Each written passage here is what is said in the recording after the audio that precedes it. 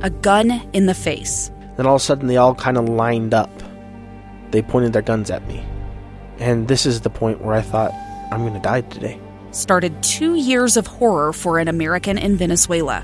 They said, you need to give us your phone and get ready because you're coming with us. I'm Becky Bruce, and I spent a year researching and piecing together Josh and Tammy Holt's story about their ordeal in a notorious prison. That's when everything started to turn bad. We had another pound on the door. Boom, boom, boom. And there was the police once again. You can binge all of the episodes of Hope in Darkness on KSLpodcasts.com or wherever you get your podcasts.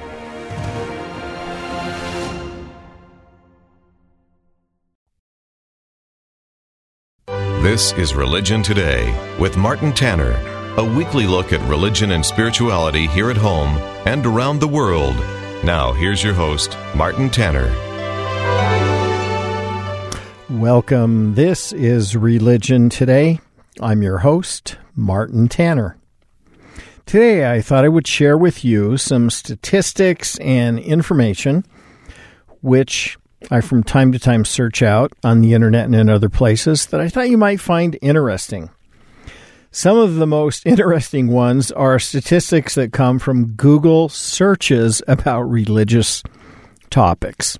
At any rate, if you like this show, let me know. If you don't care for it, you can certainly let me know that as well. If you have a question or comment about this or any other religious subject, feel free to be in touch. My email address is martinstanner@gmail.com, martinstanner@gmail.com. The world's population is currently about 7.8 billion. About 7/8 of the world's population are religious. That is an extraordinary number. Here's how it breaks down. About 2.4 billion of the world's population, that's about a third, are Christians, self-identified Christians. That's all Christian denominations, not just one or two. The next largest religion by category is Islam. And Islam, of course, like Christianity, has a number of different factions within it, Shiites, Sunnis, and a number of other smaller ones as well. 1.8 billion Muslims live in the world. The next largest number of adherents to a single faith would be Hindu, with 1.2 billion members or adherents. Buddhists make up about 507 million, about 500 million. And Judaism, there are about 15 million Jews in the world. Fascinatingly enough, for many of you listening, there are more Latter-day Saints in the world now than there are Jews or Baptists. Let's talk about books because, of course, books are key in all religions. What book is the most widely printed and read book throughout world history? That would, of course, be the Bible. Approximately 3.9 billion Bibles have been printed or copied and either purchased or sold or given away. Quran comes in at approximately half that number, about 1.9 billion. The Quran is a single-author book. It's one that was not put together by Muhammad, but Muhammad spoke truths which he claimed were given to him by God, and then those who heard them wrote them down, and those were all assembled, and that is the description of where the Quran came from. The third most published and read book in the world is sort of a counterbalance to the first two. It is the quotations of Chairman Mao Zedong, who is the originator of the communist revolution in China. And there are about 820 million copies of his book, Quotations of Chairman Mao Zedong, that have been published and presumably read behind the Iron Curtain in China. The fourth most published and read book is also religious. Some of you will know of it, many of you will not. 620 million copies approximately of the Bhagavad Gita have been published. The Bhagavad Gita is the Hindu equivalent of the Bible. Talks about the Hindu gods, the origin of the world, and so forth. Its origins are a bit obscure. It was written approximately 200 BC, give or take 200 or 300 years either way. The Bhagavad Gita really is a dialogue between a prince, Prince Arjuna, and Krishna. Krishna is the supreme Hindu god. He has qualities of protection, of love, wisdom, and so forth. He looks very much like, in some ways, like the God of Christianity and Judaism. Then we get to book number 5. This is the first book that is not religious, that's in the list of the most published and most read books in the history of the world. And that would be if you add up all of the Harry Potter books by J.K. Rowling. They would come in at number 5. 400 million Harry Potter books have been printed, published, and read throughout the world.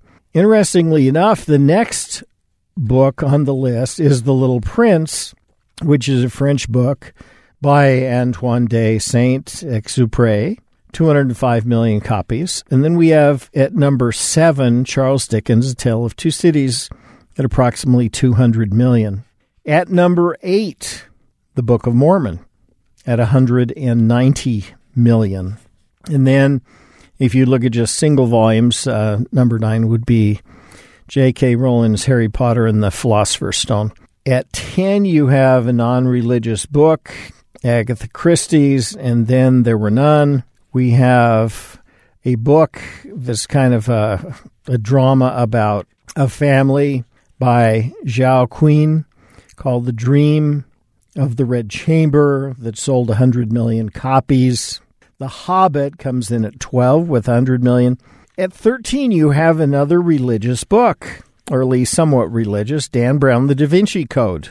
And at number 14, another book that has a religious tie-in that many of you will find fascinating. Some of you might know this, many of you might not. The Twilight Saga series. You've probably seen or at least heard of all of those vampire movies. They were made from a series of books written by Stephanie Meyer, who's a Latter-day Saint, who went to Brigham Young University.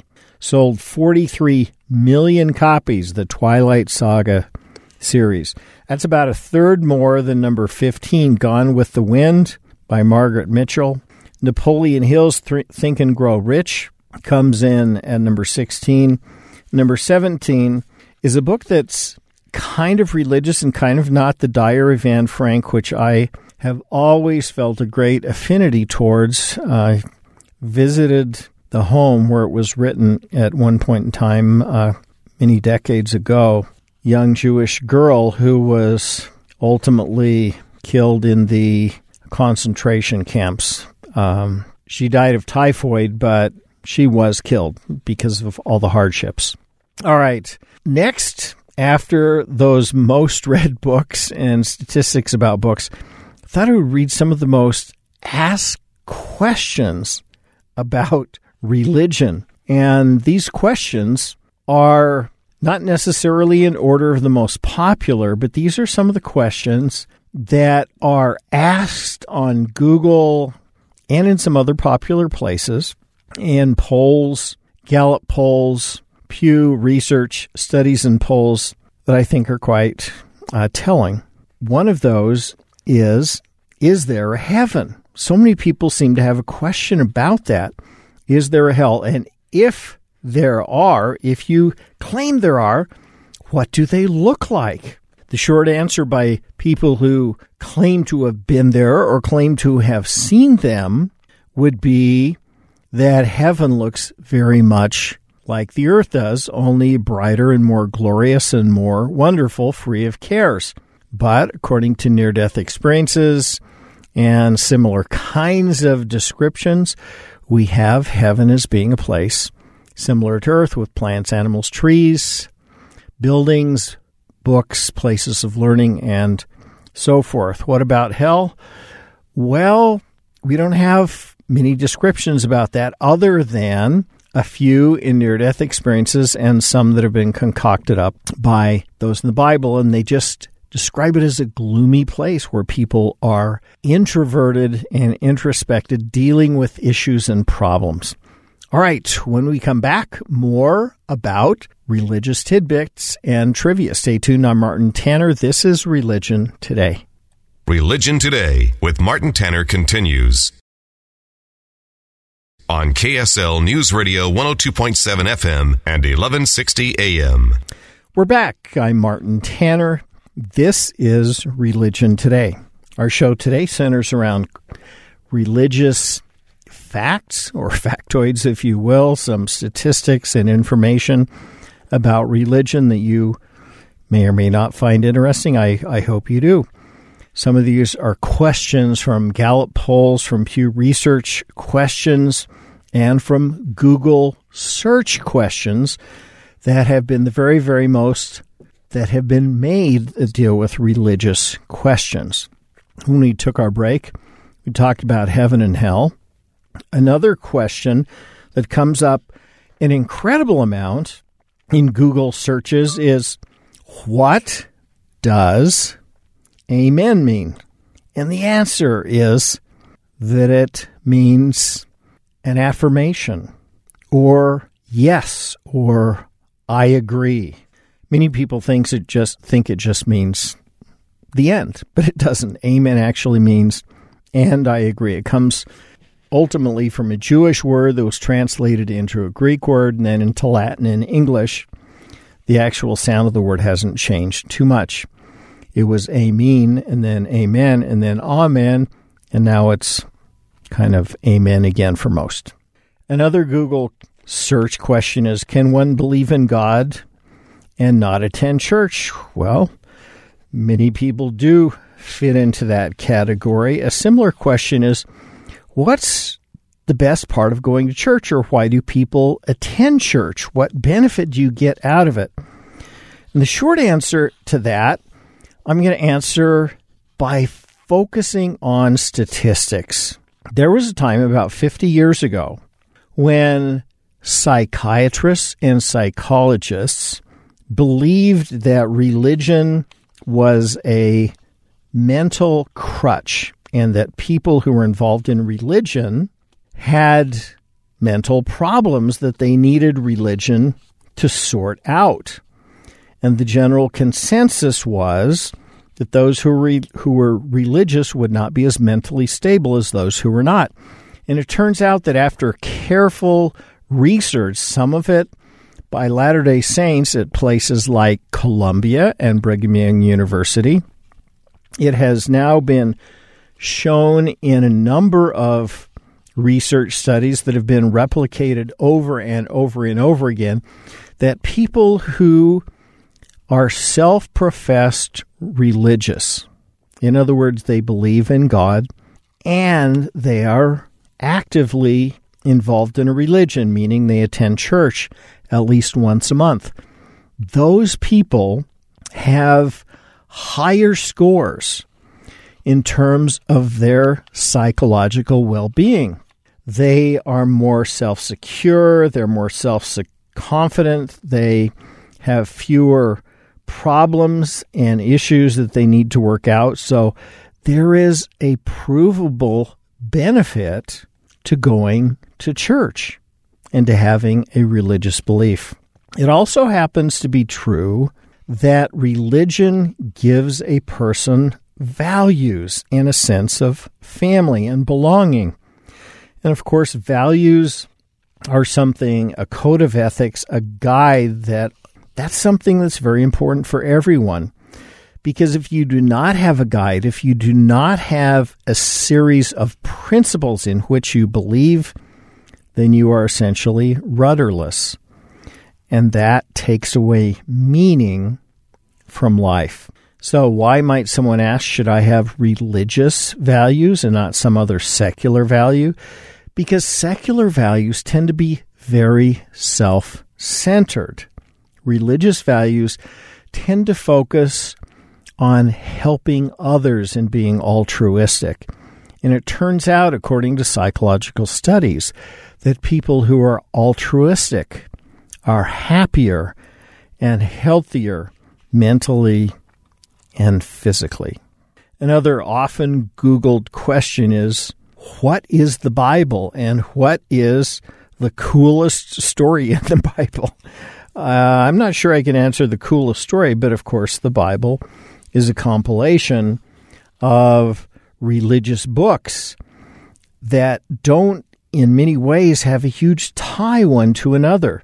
There's, of course, Genesis, which talks about beginnings, and then the other books of Moses dealing with the escape of the Jews from Egypt.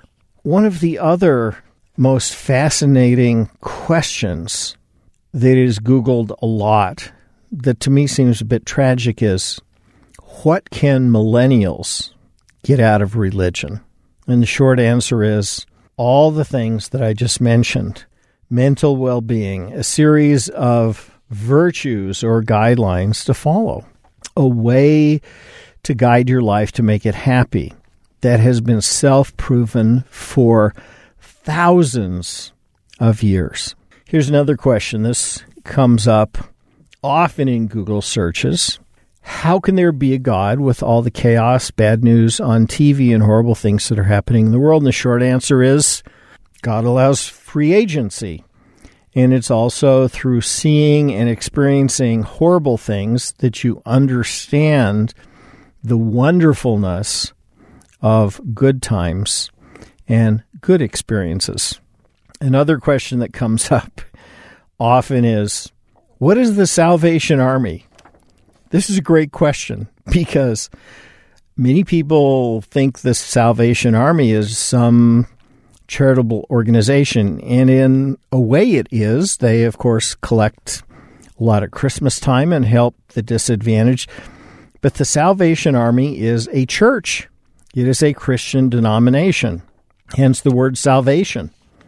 The Salvation Army is literally a Christian church that focuses a great deal on helping people with addictions and homelessness and other problems. Another often Googled question is, what are the 7 deadly sins? Many people don't think about them or ask that question, but it's a great question to ask.